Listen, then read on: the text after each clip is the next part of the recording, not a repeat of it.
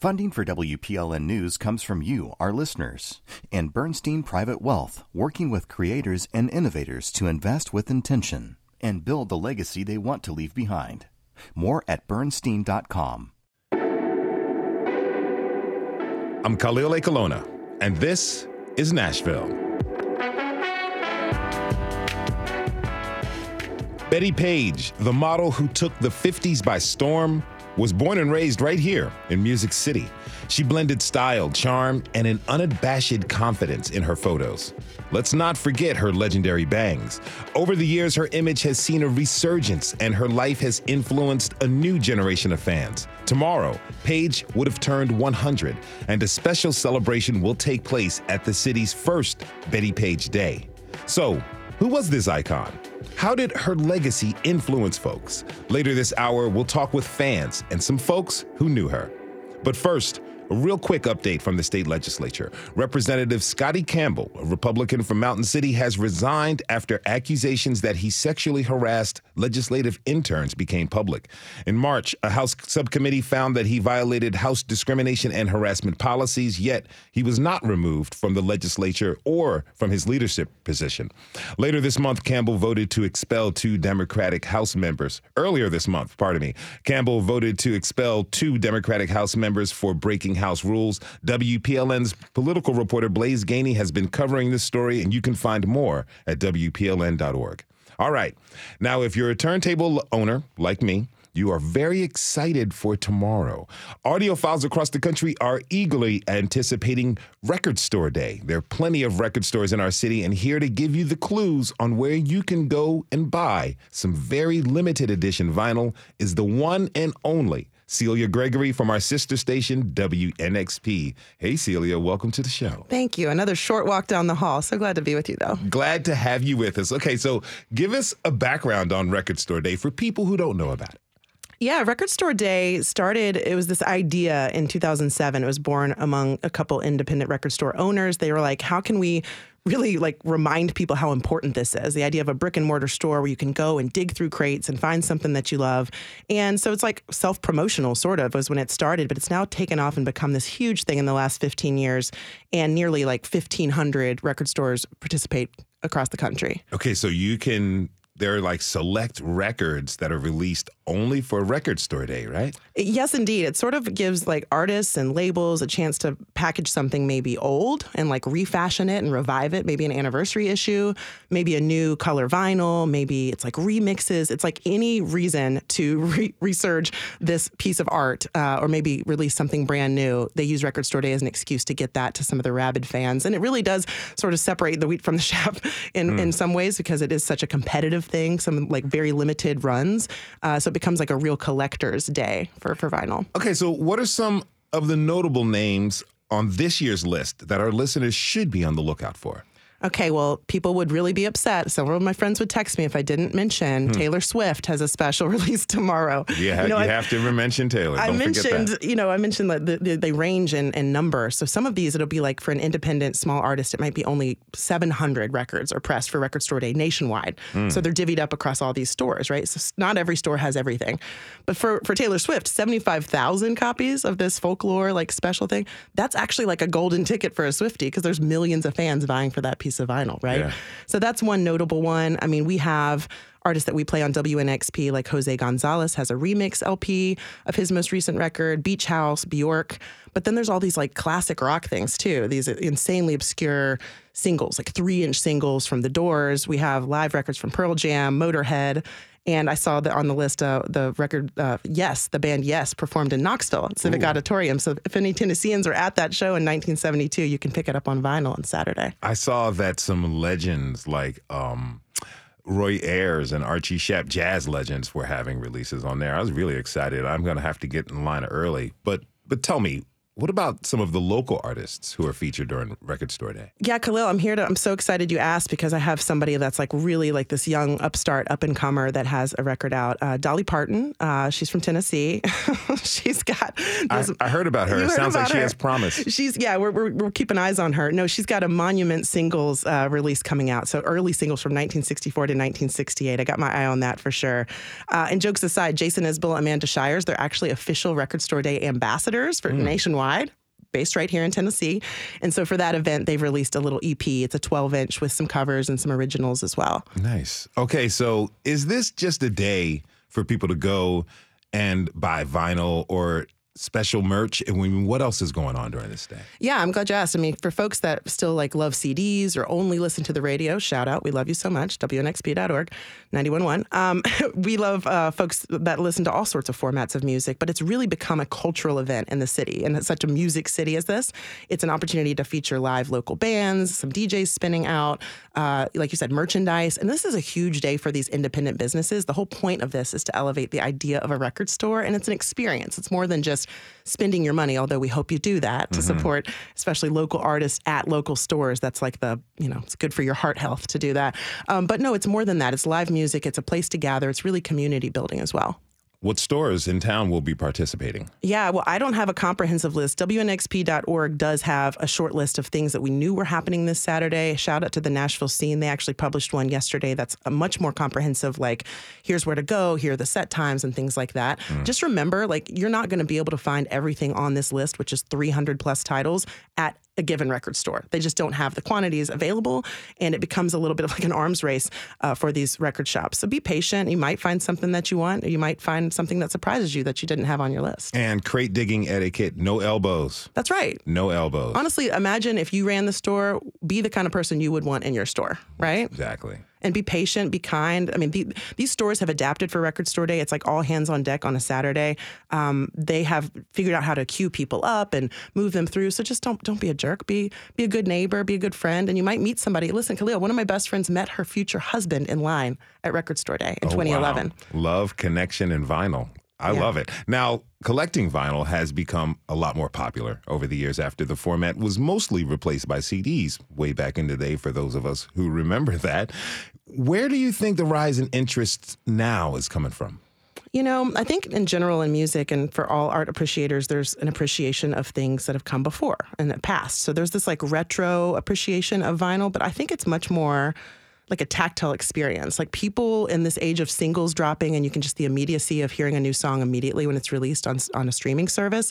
People kind of like the idea that you have to get up and put a record on the record player, and you hear this warmth, this crackle, you know, it's like a fully body experience, a sonic experience, a tactile experience. You have to get back up to flip it over for side two. I also think there's an appreciation of how albums used to be made with the idea of the track listing in mind, not just singles. You know, hearing it in order, tracks 1 through 12, like I said, with that break in the middle. I think people are really going back to that sense. And also there's the audio quality. So folks still think that it's superior to anything digitally or anything in the future we're maybe going to get. All right. So do you have a prized album? You know, I think my mom's listening, and one day I will inherit her collection. Shout out, Mom. I'm not eager for that day yet. I can be patient, but I think in the meantime, I've found stuff from, like I said, local artists, sometimes signed copies at a local record store from a local artist feels really special. Thinking about Bully, who has a new record coming out, but her last one was signed at Grimey's. And then I also have like some classic rock things I've found. I'm a little bit of a head, and like when I find like David Bowie, Ziggy Stardust, an original copy, Ooh. I spent the big bucks on that because I think I'm going to want to have that forever and give it to somebody later on for me, too. Okay, so you touched on this a little earlier, but anybody who's new to Record Store Day, really, what should they keep in mind when going out to these stores in order to have not just a good, but a great shopping experience? Yeah, I think just appreciation that these places still exist. So first of all, go in with that frame of mind that like, how cool is it that we live in Music City and there are innumerable places to get music, and there are a lot of them right here in this beautiful city. And like you said, be patient, be kind, have a good time, spend your money locally. It's going to feel good for you, and definitely for the artists and the record store owners. Yes, and don't forget to wash your hands by digging through records. They can get a little bit dusty. That is Celia Gregory from our sister station, WNXP. Thank you so much. Thank you so much. Celia. I'll see you out there. I'll pick you up at like 5 a.m. so we can get in line. Okay, we're going to go digging tomorrow. That's right. 5 a.m. We'll have coffee and vinyl. We have to take a short break. When we come back, we'll get to the story on the first ever Bettie Page Day and learn what the historic icon means to the folks who are celebrating it. Are you a Bettie Page fan? Join the conversation by tweeting us at This Is Nashville. We'll be right back.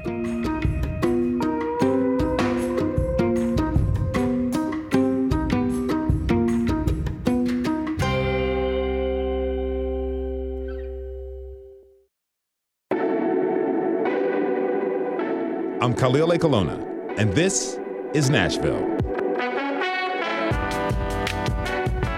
The 1950s icon Bettie Page has remained a fixture in American culture for her style, wit, and of course, her ever-famous bangs. The Nashville native was born on April 22nd, 1923, and attended Hume Fogg High School, where she was the salutatorian.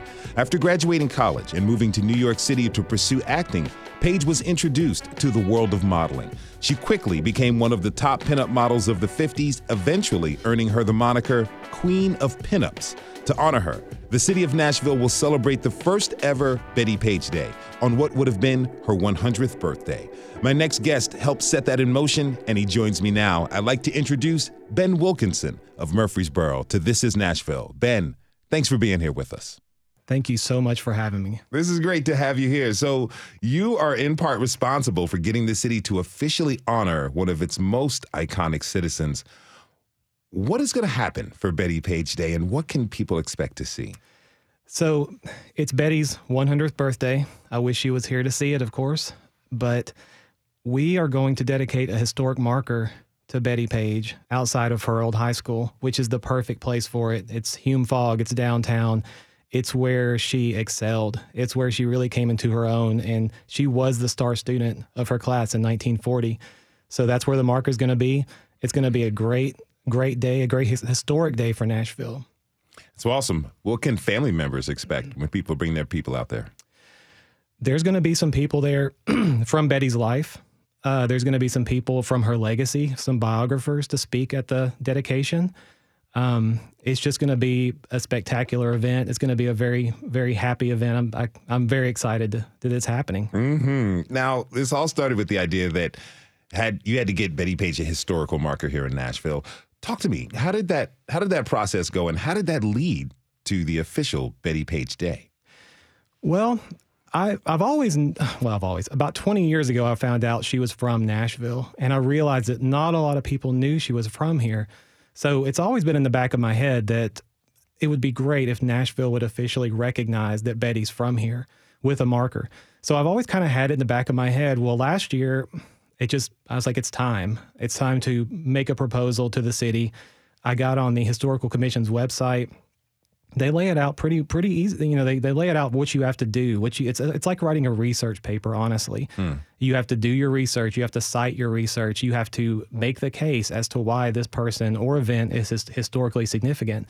So I worked on it for about a week, and I got a really good friend to proofread it. I'm a little out of shape. I was a history major in college, but that was 20 years ago. Okay.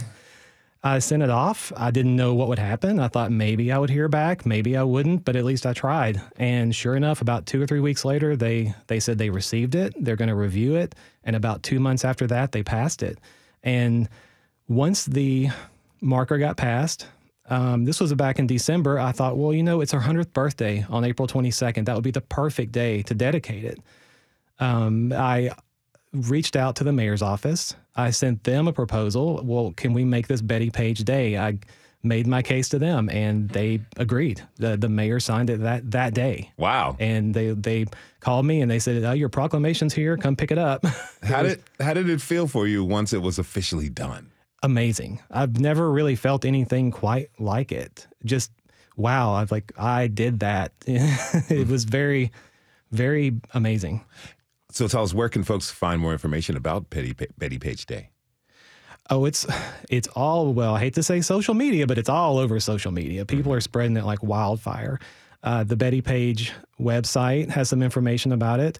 The historical marker is going to be dedicated at 3, and there's going to be an after party across town. I don't know if I can say where that's at or... Go ahead. East Side Bowl. And that's going to be at 5 o'clock, and that's going to be a really fun event. There's going to be a pinup contest. There's going to be a fashion show with the Bettie Page clothing line supplying clothes, and Bernie Dexter. supplying clothes. She's a pinup icon that's going to be in town just for this. There's going to be a lot of people. It's going to be a really good time. And I can't believe it's happening, and I can't wait. Now, you mentioned this earlier that 20 years ago, you learned a lot about Bettie Page. Mm-hmm. What was it about her when you learned about her that really fascinated you? Well, at first it was just the amazing images. Some of her modeling images are so powerful.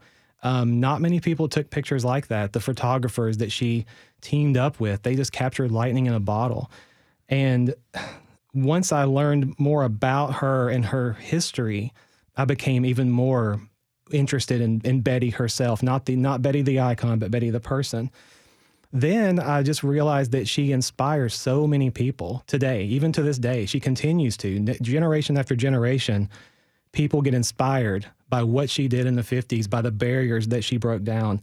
Artists are inspired by her. Models, fashion, movies, television. You can see her inspiration and her influence everywhere. Now, you're right. Page impacted many areas of American culture since her debut in the 50s. My next guest has definitely felt that influence. Autumn Leaves is a local burlesque performer, and she joins us now. Autumn, thank you very much for being here. Oh, thank you so much for having me. So, you're a burlesque performer. Tell me, how has Bettie Page influenced burlesque culture? So, pinup culture and burlesque have run parallel, since its start, but just her aesthetic, the way she held herself, very, very powerful. And burlesque is, about holding power on stage. Even just, her look. People will, sport fake bangs if they don't want to take the plunge into cutting actual bangs. I actually performed with a girl last night. I'm in Chicago right now, but I performed with a girl who doesn't have bangs, but she'll make them for stage. Mm-hmm. So, and just the leopard print. And then when she was doing more fetish modeling, that's also inspired a lot of burlesque performing, because it's a little bit of the subculture, adding a little bit of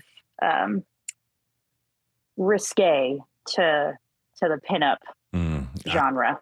I understand now. She definitely influenced burlesque culture. How did she influence your performance style? I think her, as I mentioned earlier, her just power, because like the way that she posed, it was very, here I am, look at me.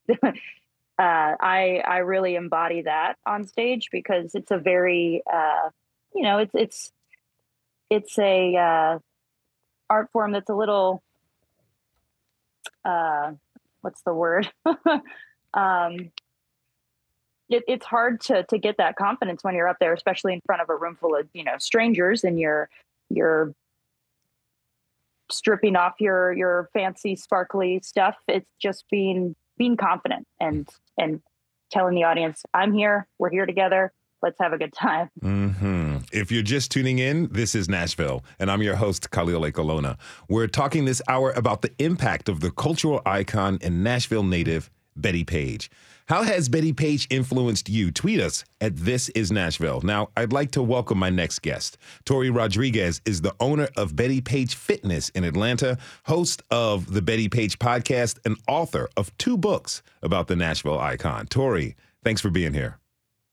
Thanks for having me. It's my pleasure. It's really great to have you here with us. So, you have this podcast about Bettie Page and a fitness class influenced by her. I want to hear more about the fitness class. How does that take inspiration from Page? Yeah, it's actually, so the company is Bettie Page Fitness, and it's actually 2 videos in the collection so far. There's a total body strength and cardio video and a Bettie Page yoga video. And they're inspired by Bettie in a couple of ways. One is just sort of mechanistically, like the moves are actually based on her pinup poses. So a little bit of creativity there.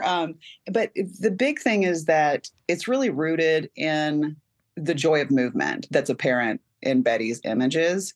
So much of fitness culture, and especially diet culture, which is just rampant in our society, just makes us feel bad about ourselves and emphasizes external motivation, like, burning off the brownie or working out so that you can earn food and that sort of thing. And so, but with Bettie, it's just clear that she just felt really strong and vibrant in her body, and really embraced the joy and privilege and freedom of movement. And like Autumn, I like that term that Autumn mentioned, holding power in her body. So we try to capture a little bit of that, just help people connect with the power of movement and really appreciate what their bodies have done and can do for them. It sounds like a lot more fun than Taibo, I'll tell you that. Now, aside from like folks getting in shape, it feels like it's a celebration about the individual and who they are. Am I right with that? Yep, you nailed it.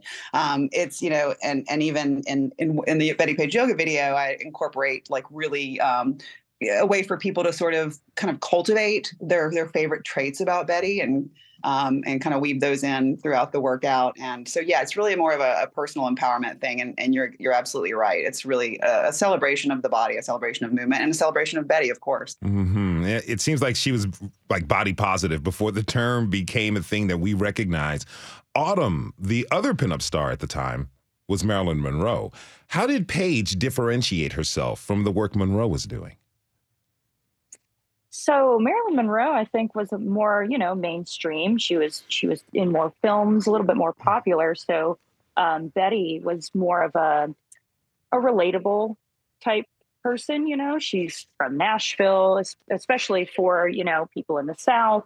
You find someone who's not, glitz and glam Hollywood, and you can relate a little bit more to her. She's more down to earth, I guess, or came off that way. And I think that's what appeals to a lot of folks, especially if they're a little hesitant, a little, self-conscious. They want to find someone that's not going to be intimidating. Marilyn's beautiful and her work is, incredible, but it's also fun to see kind of a little bit of the dichotomy between, like, the blonde and then the dark hair. And it's, I just like Bettie's aesthetic, Mm-hmm. Mm-hmm. You can tell. Now, Ben, why do you think Bettie Page has such lasting appeal? I really think that a lot of people, when they know about Bettie and when they know about her history, they love the way that she was a trailblazer in the 50s. I mean, she made her own clothing, and she challenged some of the rigid societal norms of the 50s. I think people gravitate towards that. They kind of look at her as a role model. She definitely stepped outside of a comfort zone for what she was doing in the 1950s. It was a completely different time, obviously. I think people are really attracted to that. You can say arguably that although today is different times, her willingness to kind of be an iconoclast and the bravery that you all have spoken about has really led her to be this icon that so many of you follow. How has her bravery inspired you? That's a great question, because it inspires me to be authentic to myself. Mm-hmm. That's what I love about Bettie, is her whole life she was authentic to herself. Even after she got out of the modeling industry and she went off the radar, she disappeared, she did what Bettie wanted to do. It's like she never really gave in and was like, oh, I need to do this because this is what people expect of me. Even in her older age, that's how she was, from what I've read. And that inspires me to always just be myself and do what I want to do with my life. Now, Tori, the audience for Bettie Page's pinup photos in the 50s was primarily men, but what does her legacy mean for women? Well, she, as many Bettie fans know, there's a legion of what I call Bettie babes that either sort of emulate her style aesthetically and or have drawn great inspiration from her in other areas of their lives. And so, the visual piece, I realized at one point that Bettie is definitely the most emulated person in history. Women, wake up every day and dress like Bettie and go about their lives, looking like Bettie and rocking the Bettie bangs and that sort of thing. But but also when I was writing my book, The Little Book of Betty, and interviewed a lot of these Betty babes for the book, I heard such a range of stories that even kind of surprised me that that Betty's influence was so deep that, some women talked about, Betty, drawing strength from Betty in recovery from eating disorders. Another woman talked about drawing strength from Betty to leave an abusive marriage. And so clearly the impact runs, far deeper than just her visual appeal. So many folks that you're mentioning who have emulated Betty. And Autumn kind of talked about this earlier. Marilyn Monroe was essentially, I guess we would say, her competition, but you don't see a lot of people really emulating Marilyn Monroe. But you see them kind of living in through this, what Bettie Page was doing. Autumn, she's this trailblazer in all of these ways. What do you want us to know about her legacy and her impact? I think the biggest thing about Betty is that, or the main thing I want people to know is that she was just, fully human, like the rest of us.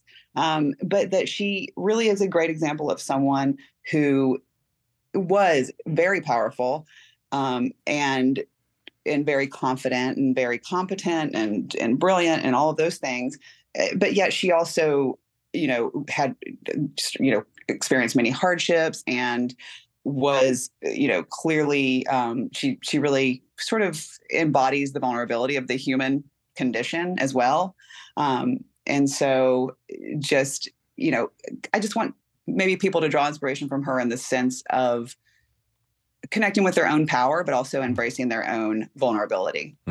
Seems like she was the main influence of the term authenticity before, what we're doing Absolutely. here now. Ben, Benny, I understand that, a lot of people are collectors. What is your prize of the Bettie Page collection? That's a great question. I have a 1940 Hume Fogg yearbook. Wow. And I don't know how many of those there are out there. There's been speculation that it's maybe under 20, 30, because they didn't make many of them. I think they really only made them for the faculty and the senior class. They didn't even really have pictures of the underclassmen, so there's not many. And you got to think how many of those survived the test of time. Mm-hmm. So that's my prized possession. I also have an autographed picture of her that's authenticated, and it's my favorite picture of her. And those two things are my crown jewels for sure. How much did you pay for the yearbook? Oh, do I have to say? I think my wife might be listening.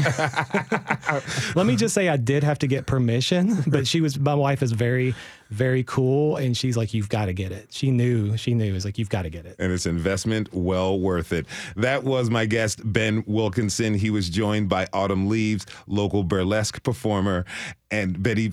We want to thank you so much. Ben is the organizer of the Bettie Page. He's a Bettie Page enthusiast and the organizer of Bettie Page Day, which is tomorrow, everyone. Thank you both for joining us. Really appreciate it. Tori Rodriguez will stick with us through the break. Now, when we come back, we'll get to know more about Bettie Page, the person, and hear about the later years of the Nashville icon's life. What is your favorite aspect of Bettie Page's image? Tweet us at This Is Nashville, and let's go out on one of the many songs inspired by the late Bettie Page. Here is My Baby Wants to Look Like Bettie Page by Mystery Gang. We'll be right back.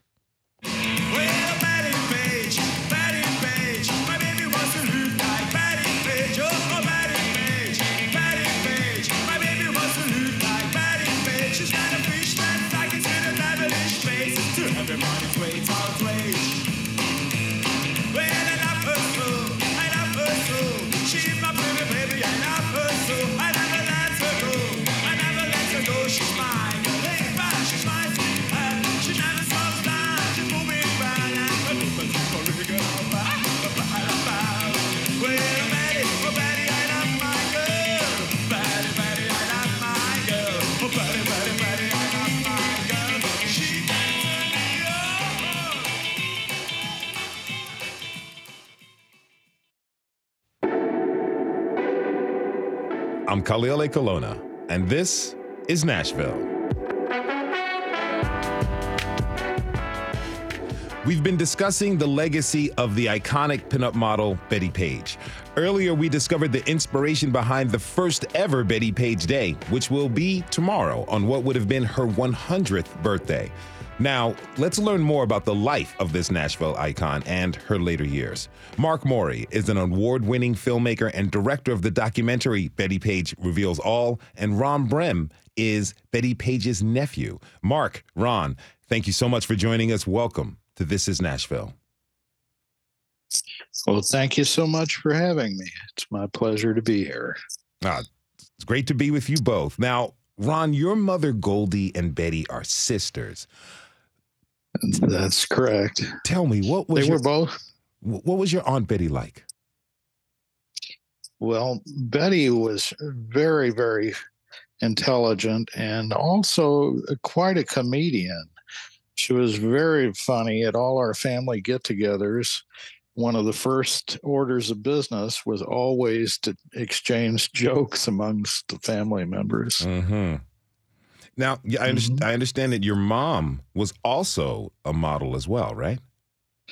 Yeah, that's correct. They both aspired to be models in the early days and traveled around the country together a bit and working with different photographers. And eventually my mom also did quite a fair amount of burlesque dancing on her own too. And then she met my dad and kind of retired from that. What did she tell you about the stories of being on the road, chasing a modeling career with her sister, Bettie? Oh, gosh. Well, they mentioned getting to meet Hedda Hopper one time in San Francisco. And they would exchange cards and letters. My mom ended up staying in San Francisco for a time when Bettie moved to New York. And they would write back and forth about different modeling agencies they were getting to work with. And they were very excited about all of it. Mm-hmm. Yeah. Now tell me, absolutely. You've known your aunt since childhood. She's Aunt Bettie. When did you learn that your Aunt Bettie was famous? Well, when I was growing up, I knew that both my mom and Bettie modeled a lot, but to be honest, the family kind of didn't explain to me exactly what kind of modeling they did. Okay. And it wasn't until I was about 19 years old, my mom went up into our attic in our house I grew up in, and she brought down this big box with all these magazines in it and such, and which I still have to this day. And you could say it was quite an eye-opening experience in a multitude of ways. I understand that. Yes, sir. Yes, sir. Okay. Mm-hmm. Now, Mark, you knew Bettie in the later years of her life when you worked on the documentary Bettie Page Reveals All. What was it like getting to know her as you worked on the project?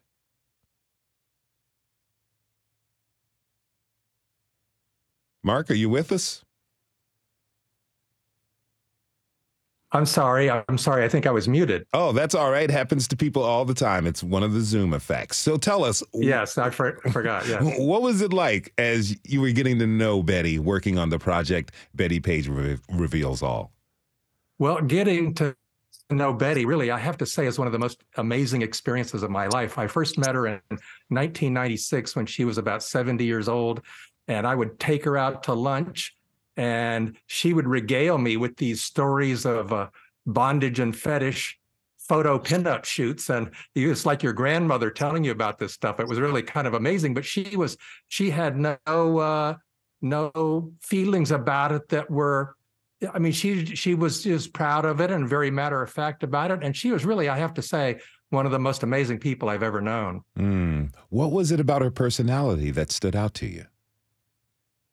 Well, she's just so genuine, and there's no ego. She maybe has less ego and more authentic than just about anybody I've known. And she could not understand why people when I met her in the 1990s, why people were interested in her. I mean, she had retired from modeling in 1957. That was just a job to her. And she could not understand her celebrity or the effect she had. In fact, I would say I wish she was around to see what was happening tomorrow at Hume Fogg High School, her high school, because I think she could not understand why people would want to have a monument to her, yet she would be completely thrilled about it. Mm-hmm. Now, author Tori Rodriguez is still with us. Thank you again for being here. Now, Tori, I understand that you and Mark worked on the Bettie Page podcast together after you saw his film, right? Yes, that's right. How did that come to be? Well, and actually it was some years after I first saw his film, and we were just, talking about how Bettie is really this sort of springboard for a lot of just broader social issues and just broader issues that sort of touch on the human condition. And so we wanted to start a podcast that sort of dove into those issues. Now, how did it feel for you to hear her voice in the documentary? Did that really grow your connection to her? Oh, definitely. Yeah, that was really powerful. And that it was amazing to be able to hear her tell her own story, because it was really the first time that we heard her story from her own mouth. She's done some interviews before, but never to that extent, and never where we could actually hear her voice. So that was really powerful. And you can just hear, as Mark was saying, what a genuine and authentic person and down to earth person she really was. Now, Mark, there's been plenty of documentaries about Bettie Page, but you actually got the woman to speak in her own voice on the film and the project. What did that mean to you? Well, it meant everything to me. I mean, because Bettie has this wonderful personality that actually carries the film. If she didn't have that power and that personality and genuineness, she couldn't have carried the film with her voice. But that's what you only see her voice. I mean, you only hear her voice. She's not on camera in an interview. She didn't want to do that. I kept trying to convince her, well, I'm going to hire a Hollywood makeup person and hair person. And of course, she looked great. Even at 70, she still had the bangs. Her face was a little fuller, but she just still obviously Bettie Page, and she looked great. But I could never convince her to go on camera. But I did record many hours of audio where I just asked her every question I could think of. And that was really only my research early on.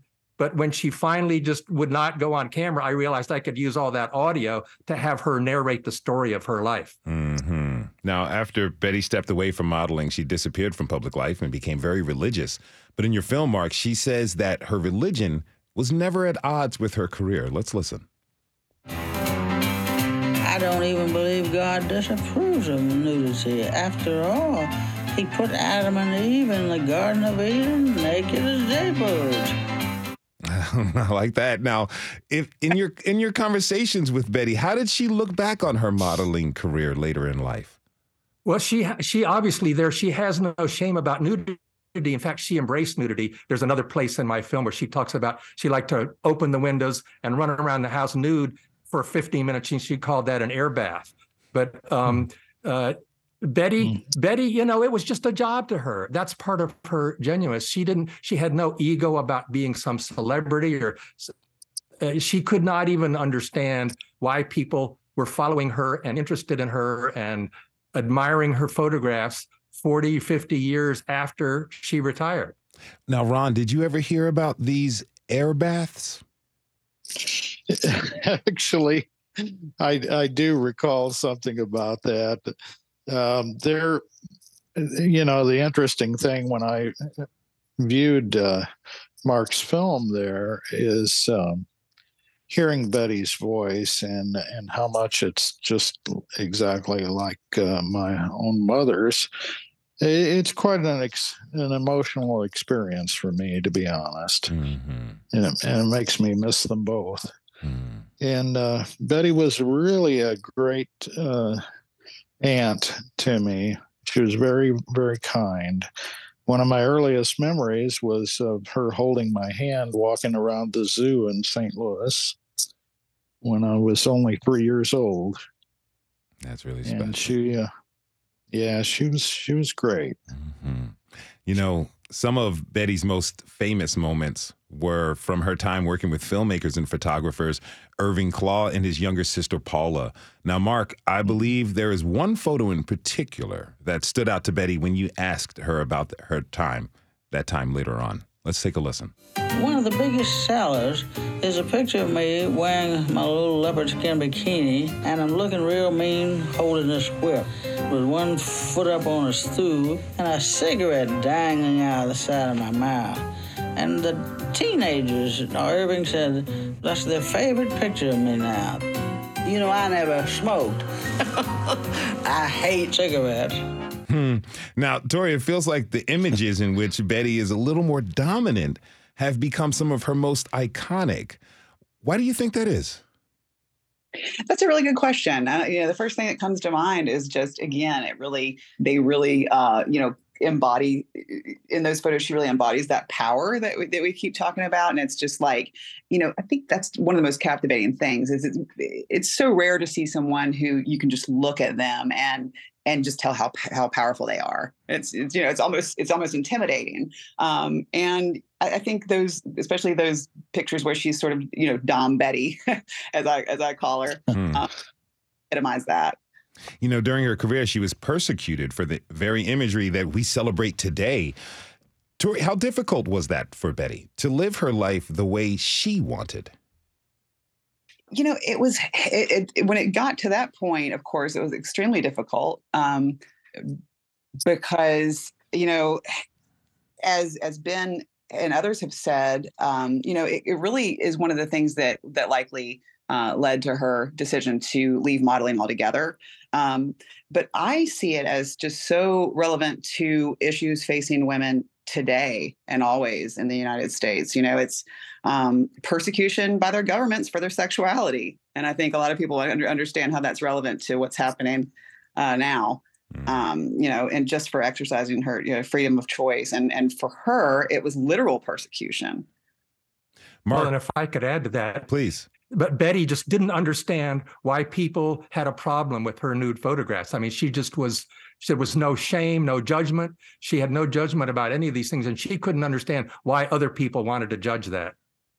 That's very true. If you're just tuning in, this is Nashville, and I'm your host, Khalil Lekalona. We're talking this hour about the legacy of iconic pinup model Bettie Page. My guests are Mark Morey, Tori Rodriguez, and Ron Brem. Join the conversation and tweet us at This Is Nashville.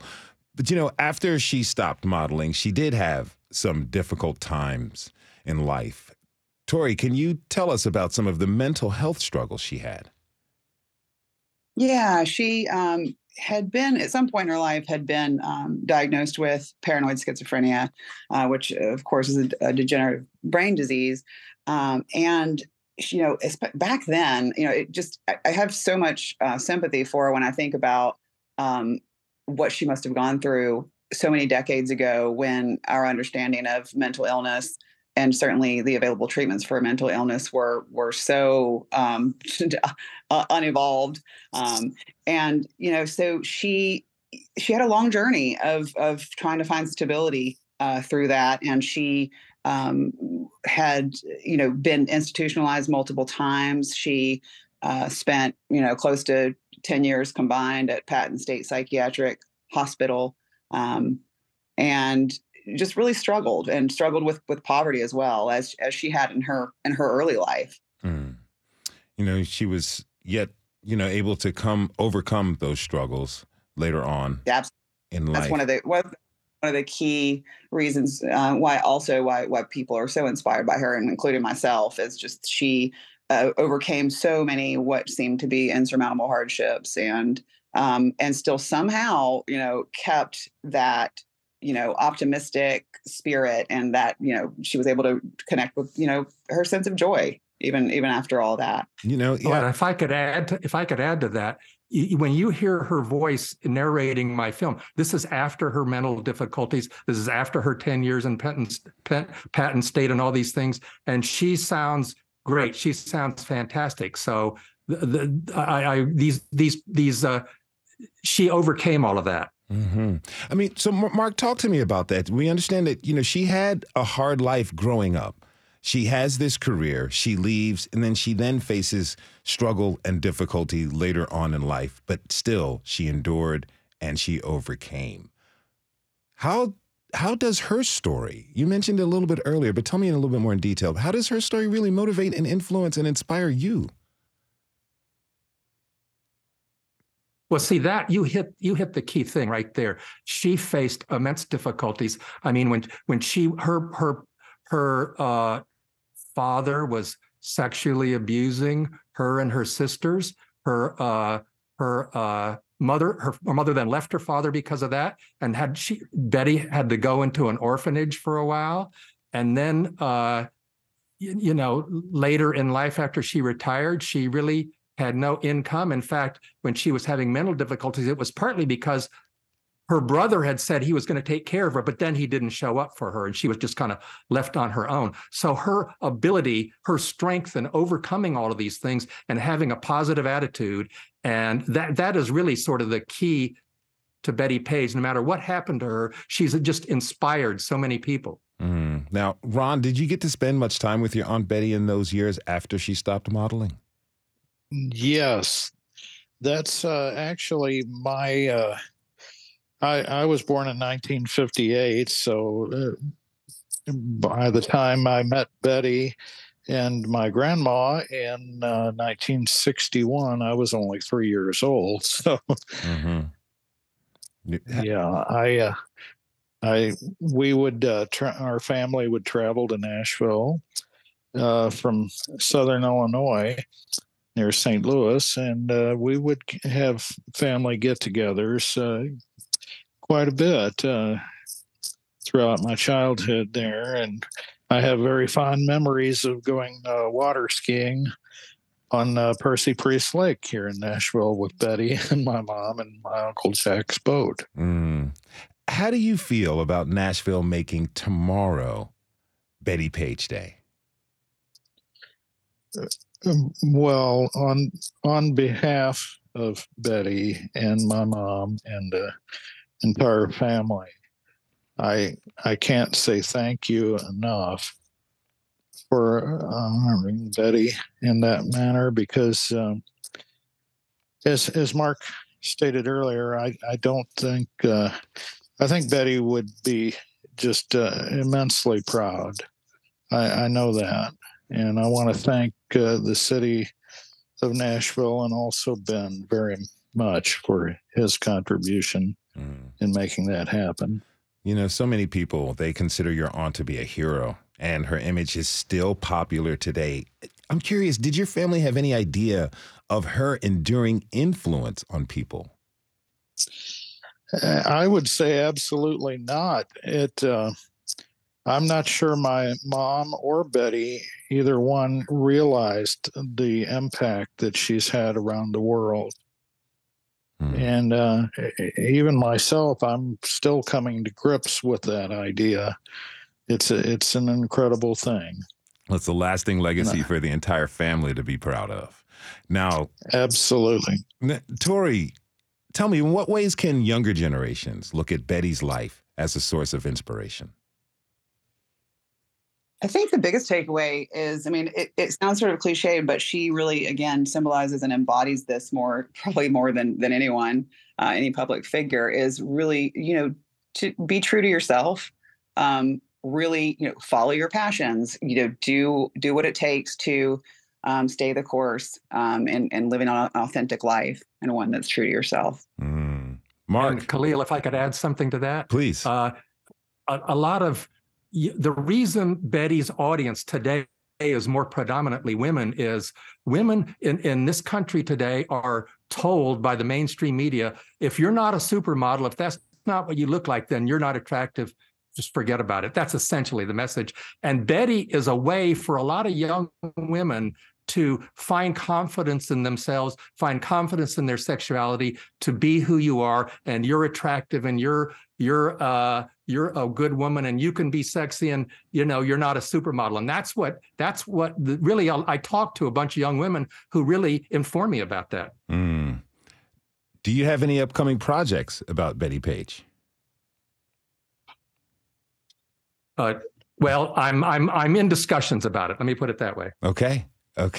So I want to really thank you all for coming on to this show. Real quick, though.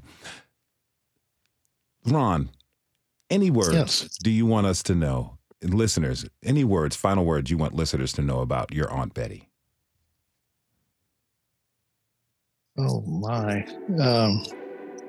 Well, Betty would be just so absolutely proud if she really did realize the extent of her influence around the world. I know she, as Mark was saying, she couldn't figure out why anybody would want to see pictures of her, which is, I'm sure the rest of the world knows the answer to that. That's right. I want to thank you all for joining us. That is Ron Brem, nephew of Bettie Page. He was joined by Mark Morey, director of the film Bettie Page Reveals All, and Tori Rodriguez, host of the Bettie Page podcast. Thank you again for joining us. And thanks for you for tuning in this hour. This is Nashville is a production of WPLN News and Nashville Public Radio. Listen back at thisisnashville.org or wherever you get your podcasts. Today's episode was produced by Rose Gilbert. Our senior producer is Steve Harouche. Our digital lead is Anna Gallegos Cannon. Michaela Elias is our technical director. Our executive producer is Andrea Tudhope. The masterminds behind our theme music are Laurent and Namir Blade. Special thanks to Allison Inman. And the conversation doesn't end here. Tweet us at This Is Nashville. Find us on Instagram and tell us what you want from our show by filling out our quick survey online. This is Nashville. I'm Khalil A. Colonna. We'll see you tomorrow, next week, everybody. Pardon me. And be good to each other.